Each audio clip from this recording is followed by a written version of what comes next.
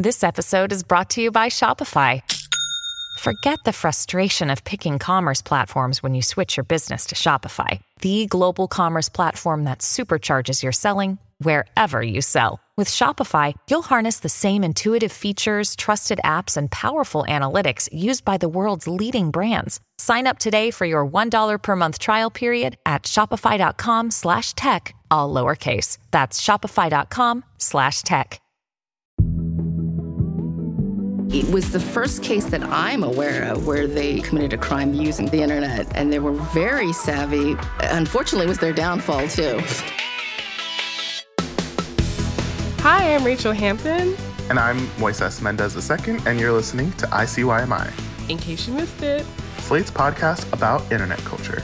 And yes, today we are joined by none other than internet culture icon himself, Moises Mendez II. No one's junior. Moises, hello. Hi. Thank you guys so much for having me back. I'm so excited. I'm so excited to have you here. I'm such a big fan of yours. Like, whenever I see your name pop up on my TL or when I'm reading a story, I'm just like, oh my God, that's Moises. He's such a star. Oh, stop.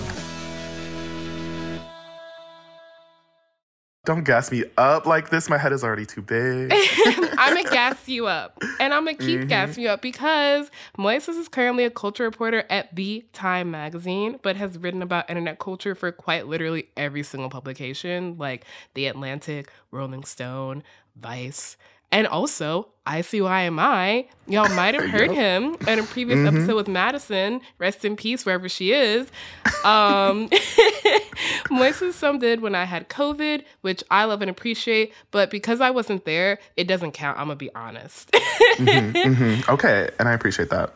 So since Madison's left, I've started doing this thing where I ask pretty much every single guest like some really wild question. And so I thought to reintroduce you to the ICYMI squad, I would ask you a wild question. Have you ever gotten away with something that you shouldn't have? Oh, yeah. So many times. I always thought there was going to be hesitation and allegedly, and you were like, nope, here we go. No, I did. Tell me. I think, okay, my employer, stop listening now. No, this is like, college, high school, all the time. I love to wait till last minute to do things. So I'm really good at like, okay, I need a little bit more time. Something bad happened. I remember one time I didn't write a paper and I just remember falling asleep writing it. So I messaged my professor in the morning being like, oh yeah, like I'm so sorry. I just feel so ill. Can I just get like a little bit more time? And he's like, yeah, take as much time as you need. I was like, yes. And then I wrote that. I don't even know what I wrote and sent it off. Wow. Yeah. Okay, I thought you were going to be committing crimes, but that's like low-level fraud. See, I love a good scam, but I don't like pulling them because I feel bad. I have guilt, sweet. I will give my scam, which I pulled at the tender age, I would say like 5 years old. I was very young. But it was back in the day when bitches were still eating Chef Boyardee and it was like gourmet and they had a new flavor. And my mom would not buy it for me. She was like, you don't know if you're going to like it. I'm not going to buy something I don't know if you're going to like. Which in hindsight, I'm like smart. But as a 5-year-old, I was like, how dare you? And so what I did was I stuck it in the bottom of the cart, like on the little rack underneath where the grocery checker person couldn't see it. Yeah. And so we got to the car and my mom was like, I didn't pay for this. And I was like, well, we can't go back in. They're going to think we stole it. So we have to keep it. And we did. And you got away with a crime. That was your I got first away crime. with a minor petty theft. I feel like we've all done it before. Maybe. Yes, exactly. It's always an accident. Yeah, exactly. Well, now that I've admitted to theft, I think it's time to get into today's episode, which is about theft.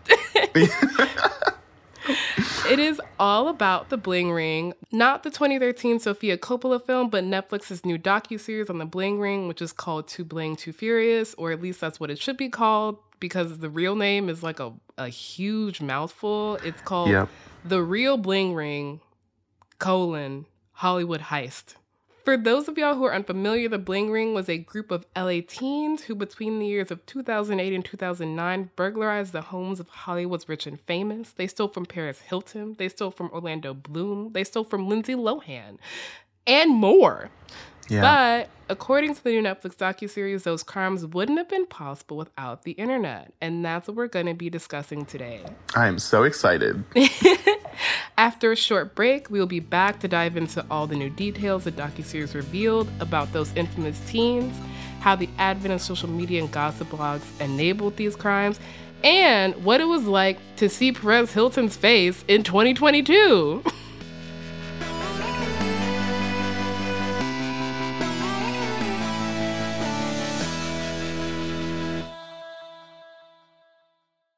Tired of not being able to get a hold of anyone when you have questions about your credit card? With 24/7 US-based live customer service from Discover, everyone has the option to talk to a real person anytime, day or night. Yes, you heard that right. You can talk to a human on the Discover customer service team anytime. So the next time you have a question about your credit card, call 1-800-DISCOVER to get the service you deserve. Limitations apply. See terms at discover.com/creditcard.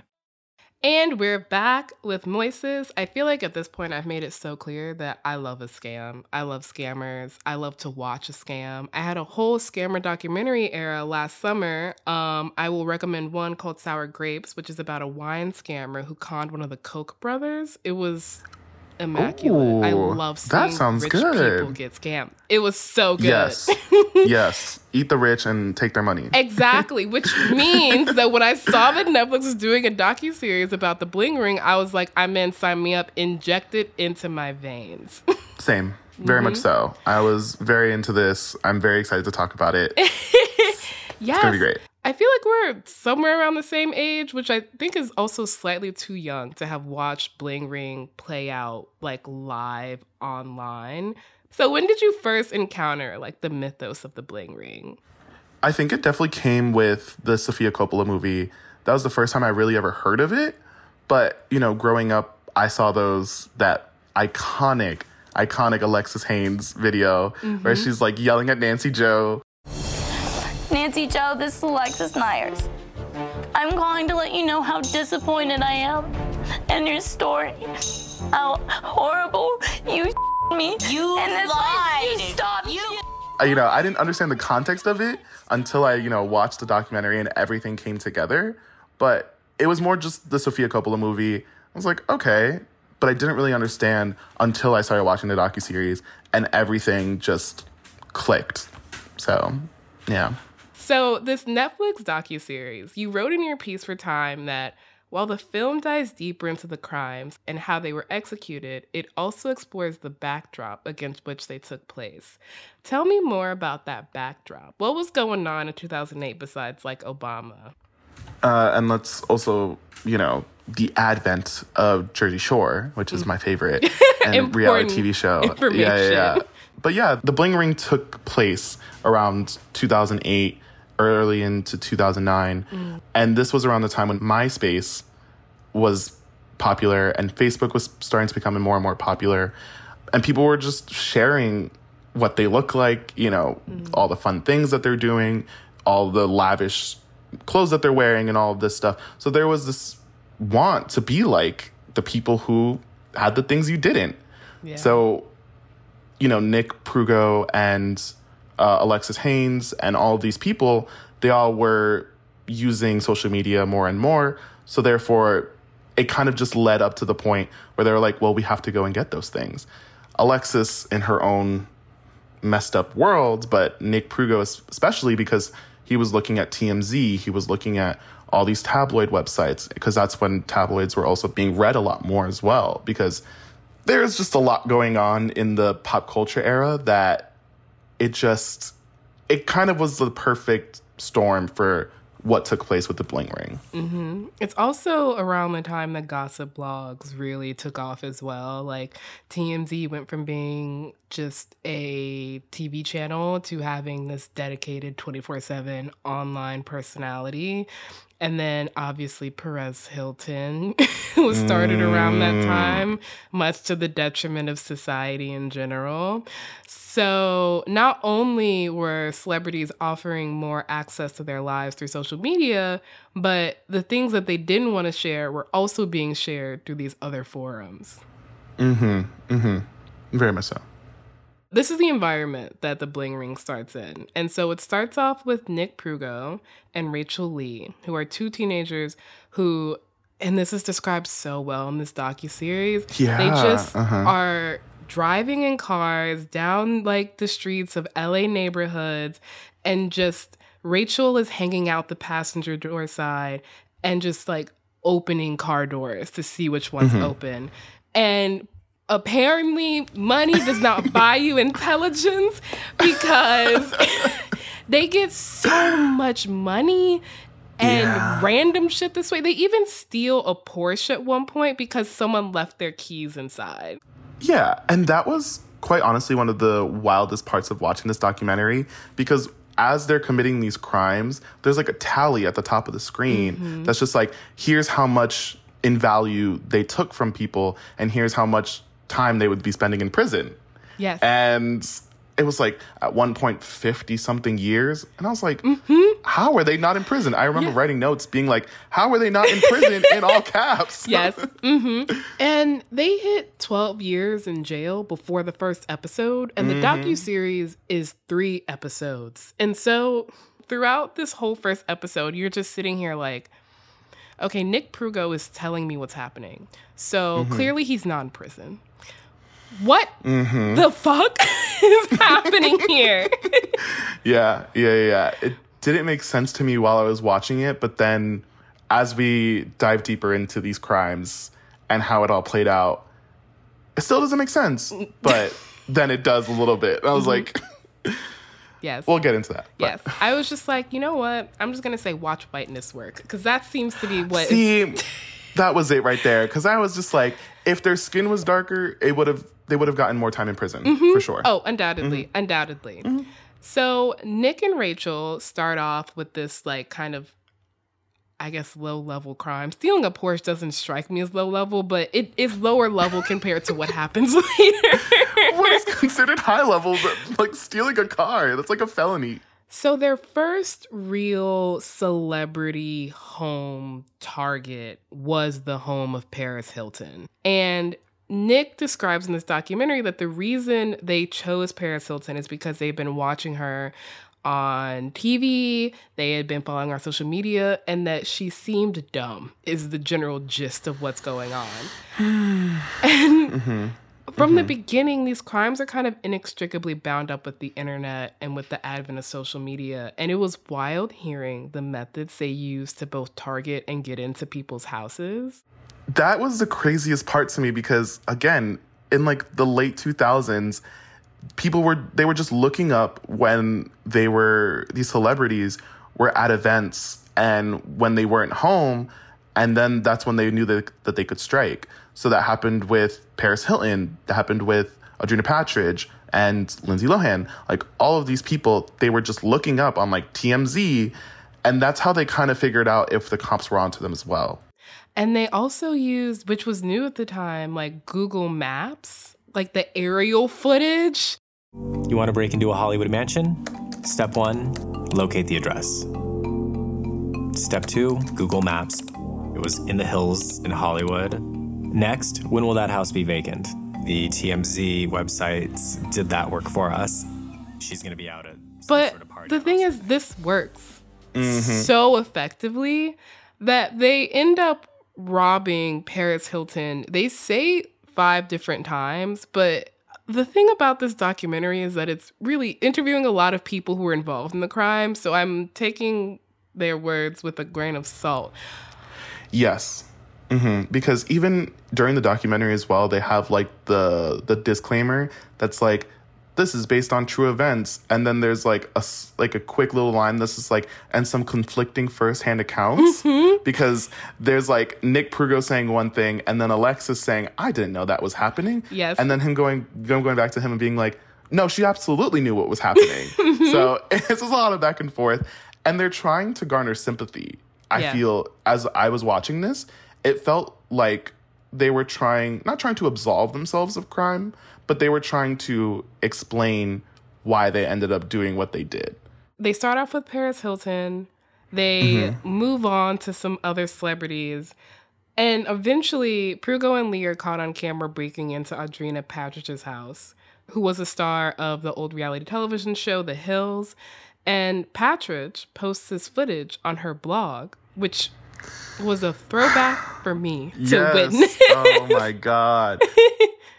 So Audrina Patridge and Paris Hilton were both interesting targets to me because I think of them as sort of like the patron saints of reality television, which I also consider this twin flame to social media in the way that these two things kind of became really popular at the same time and had the same effect, which is closing the gap between celebrities and viewers.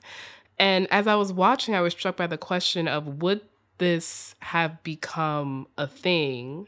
Would the bling ring, would it become the bling ring TM without reality television or social media existing?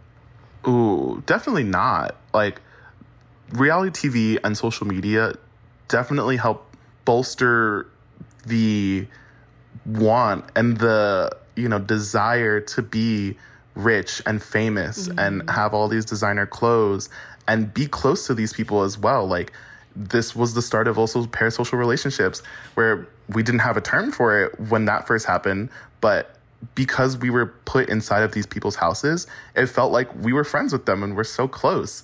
But that obviously turned, and this was the result of that. And we saw that with so many other things and the way that people now interact with their favorite influencers and celebrities, because the space between the celebrity, influencer, etc., and their fans is getting smaller and smaller as we're closer and closer to them on social media. And we get to comment on like their social media, and then they reply, and it's like, oh my God, this person knows who I am.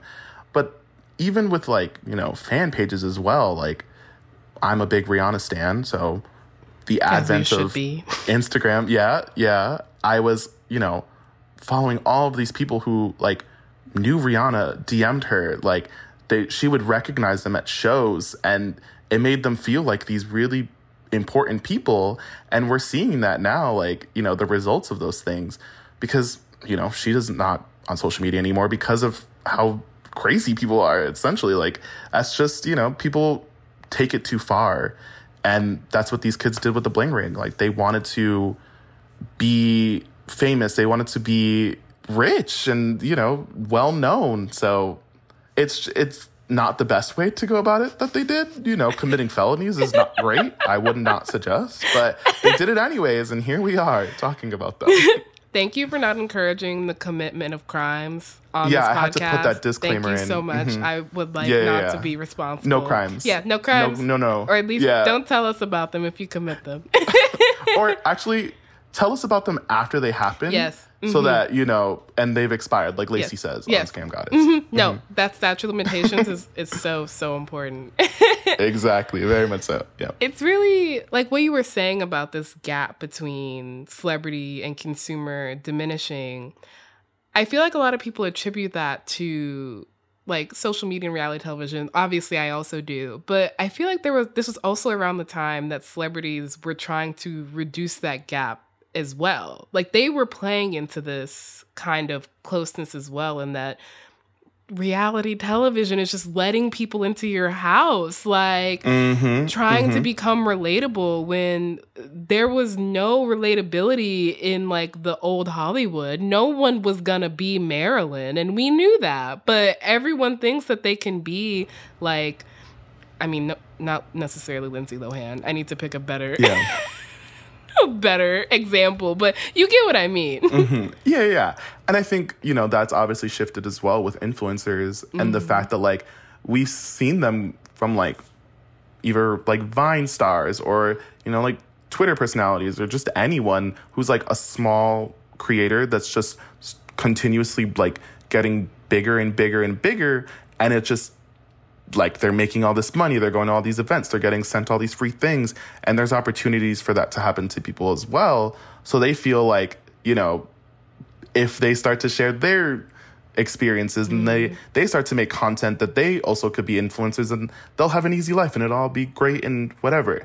But that's not the case. Yeah. You know, being a content creator, God bless. Go Truly. with God. Do what you need to do.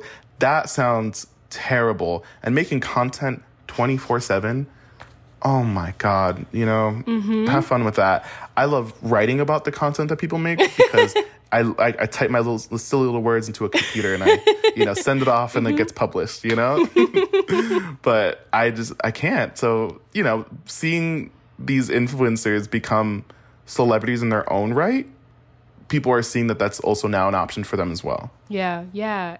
And that pipeline didn't exist in terms of social media to celebrity in 2008, but what did exist was the pipeline from reality television to celebrity created by Kim Kardashian. And there was an attempt to emulate that by one of the members of the Bling Ring, which we will talk about after a short break.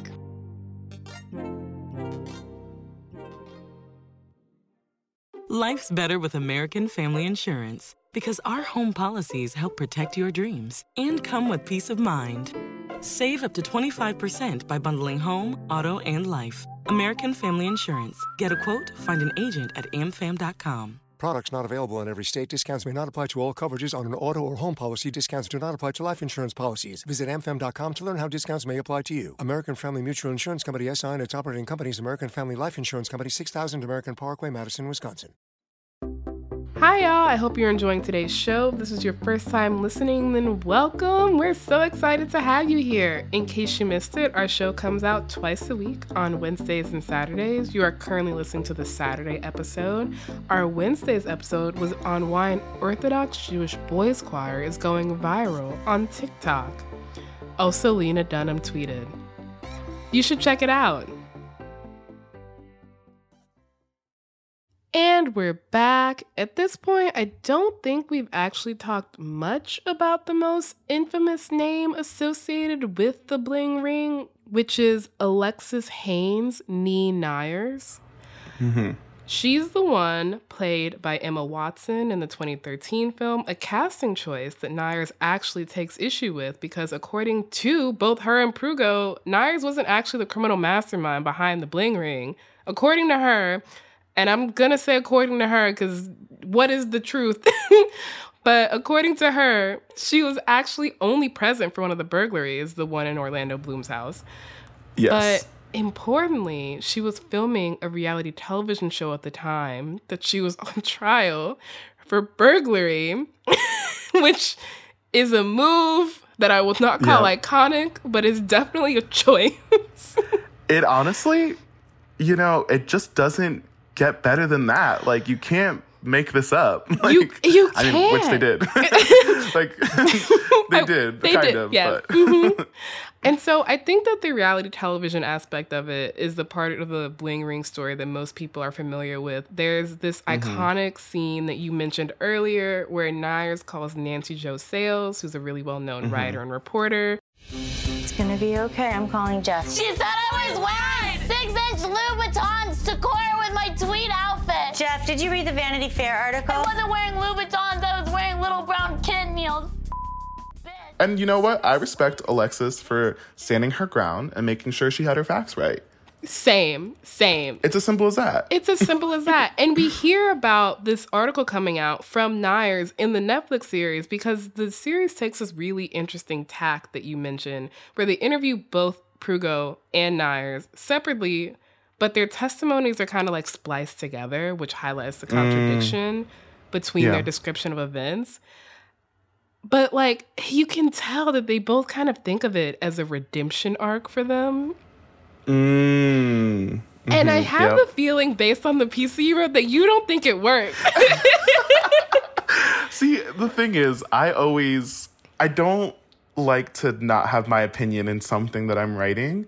And when I spoke to my editor, I had to just mention to her and be like, it feels like they're trying to get us to sympathize with them. Be like, we were just kids, you know, we didn't know what we're doing, but we kind of knew what we're doing, but not really. It's like, okay, but you did it though. Like, and I think they also try to make us think that they were trying to redistribute wealth in a sense, where they're like, we're stealing from rich people, Robin so Hood. it's not as bad. Yeah, It's like, okay, barely a Robin Hood in this situation, but it's not hitting the way they intended it to. And it feels like, for lack of a better way of phrasing this, it felt like the Netflix producers were giving them the rope to hang themselves with.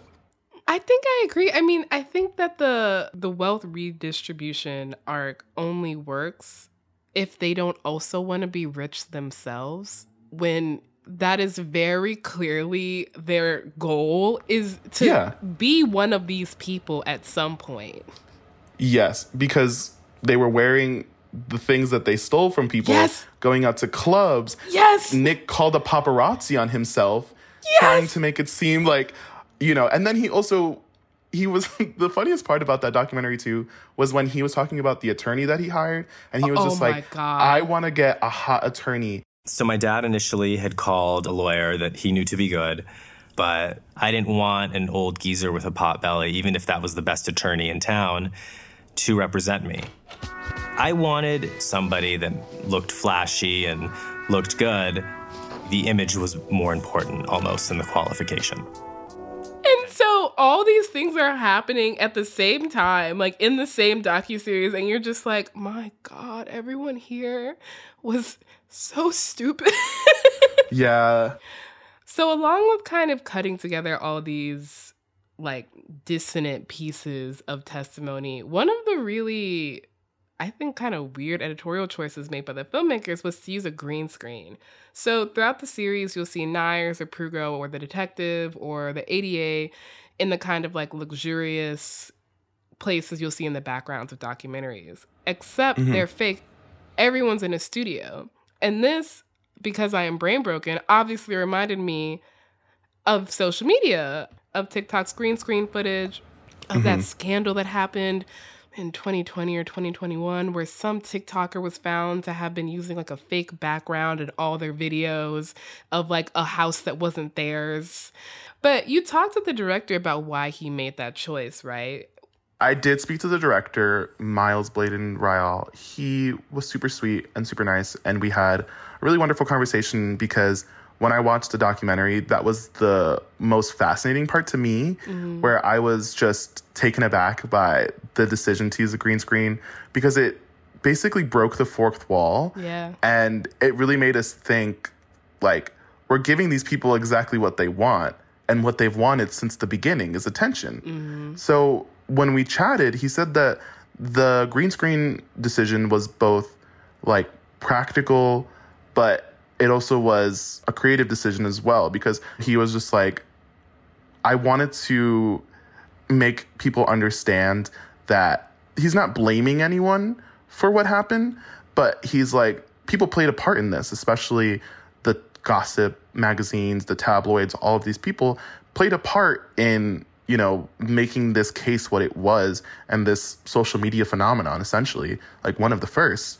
So he wanted to make sure that everybody knew, like, you know, these people were essentially attention hungry, and we gave them what they wanted, you know? It's like, it was so interesting to me, and I was so fascinated by it. I was like laying down on my bed, whatever, just like, and then when that came, I like sat up and I was like, this is interesting. You're like, wait a fucking minute here.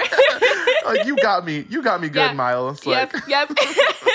It is, yeah, it was. It was just like, the entire documentary had me, I was just like, wow, I love seeing people engineer their own downfall. But then that happened, and I was like, maybe I'm part of the problem too. Yep. I had to like sit and think for a moment and be like, wow, okay. So all these people were just talking about how they did all of these things so that they could make themselves more well-known. Like the detective who was working on the case, who ended up working on the film, which I think might have contributed to their short prison sentences. No, it did. Yeah. I think that was really interesting. The fact that everyone in the story, besides it seems like the prosecutors, were desperate to be famous was definitely the most... I was like, everyone in LA is brain poisoned. Exactly. And I'm getting it. Yeah. Being here for like almost a month, I'm like, yeah. I get it. Like, I'm in the belly of the beast. Yeah, but I'm like, okay, take a picture of me. So I look good today. I might hear about you committing a crime soon, is what I'm getting. That's between me and the man upstairs. You right. That has nobody's business but my own. That is true. So part of the Bling Ring's downfall was like hubris, but also social media, in that the police literally used their Facebook photos to verify that the members of the Bling Ring were wearing stolen property. And like, hindsight's 2020. I'm not going to say I've never done anything stupid, but my God, why were they so stupid? Like, what was your reaction to seeing how they kind of engineered their own downfall? Not to say anyone should commit a crime, but I do think they could have gotten away with this. Yeah. It feels like there is a lot of people who tell themselves on the internet. Like, people will commit some sort of crime, or they'll do something that's just unethical, and then they'll post about it online. It's like, why are you doing that? We don't need to know these things. Please stop doing it. Yes. But, something about the internet just makes people feel immune when it's like, this is in fact just an open air surveillance stadium. Like, yes, very much so. It is just, you're just basically giving it up to everyone. Yes. Like, you don't even have to do the work anymore. I've done it for you. Yes. Here you go. Here we go. That's it. Yeah. So here's where we get a little bit philosophical, which is that in talking about this, in writing about it, we're basically just playing into the same thing, into the fame cycle. But do you think, is it possible to not be a part of the attention economy? Like, is it really possible for us not to engage in it, or are we just basically Streisand affecting everything? Oh my God. I definitely think that there is no way that you cannot be a part of this attention economy wheel. Like, it's just a hamster wheel, and if you think you got off, you just got on another one. Like, it's just an infinite amount of hamster wheels that we're just jumping from one to the other. People at this point, like, they make their money off of attention. It's quite literally one of the most valuable commodities known to man at this point. Because even if you don't have any sort of acting experience to say, you could get a freaking movie deal. Yep. I'm not saying anyone specific, but her name rhymes with Madison. Fuck you, Madison Malone Kircher. Oh my God, yeah. No, we love her. But it is so valuable these days because people can do anything, no matter what, no matter if you're good at it or not. So all you need is just a little bit of attention, the tiniest bit of motivation, and you could be an influencer too. Not saying it's a great job, but it's a job. I think if there's anything this show has revealed is that being an influencer sucks.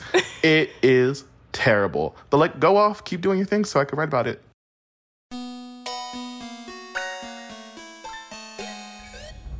All right, that is the show. We'll be back in your feed on Wednesday, so please subscribe. It is the best way to never miss an episode, so never miss a discussion about a new Netflix scammer docuseries. I will be talking about all of them. Please leave a rating and review on Apple or Spotify. Tell your friends about us. Tell your scammers about us. Tell your Bling Ring about us. You can follow us on Twitter at ICYMI_pod, which is also where you can DM us your questions, and you can always drop us a note at ICYMI@slate.com.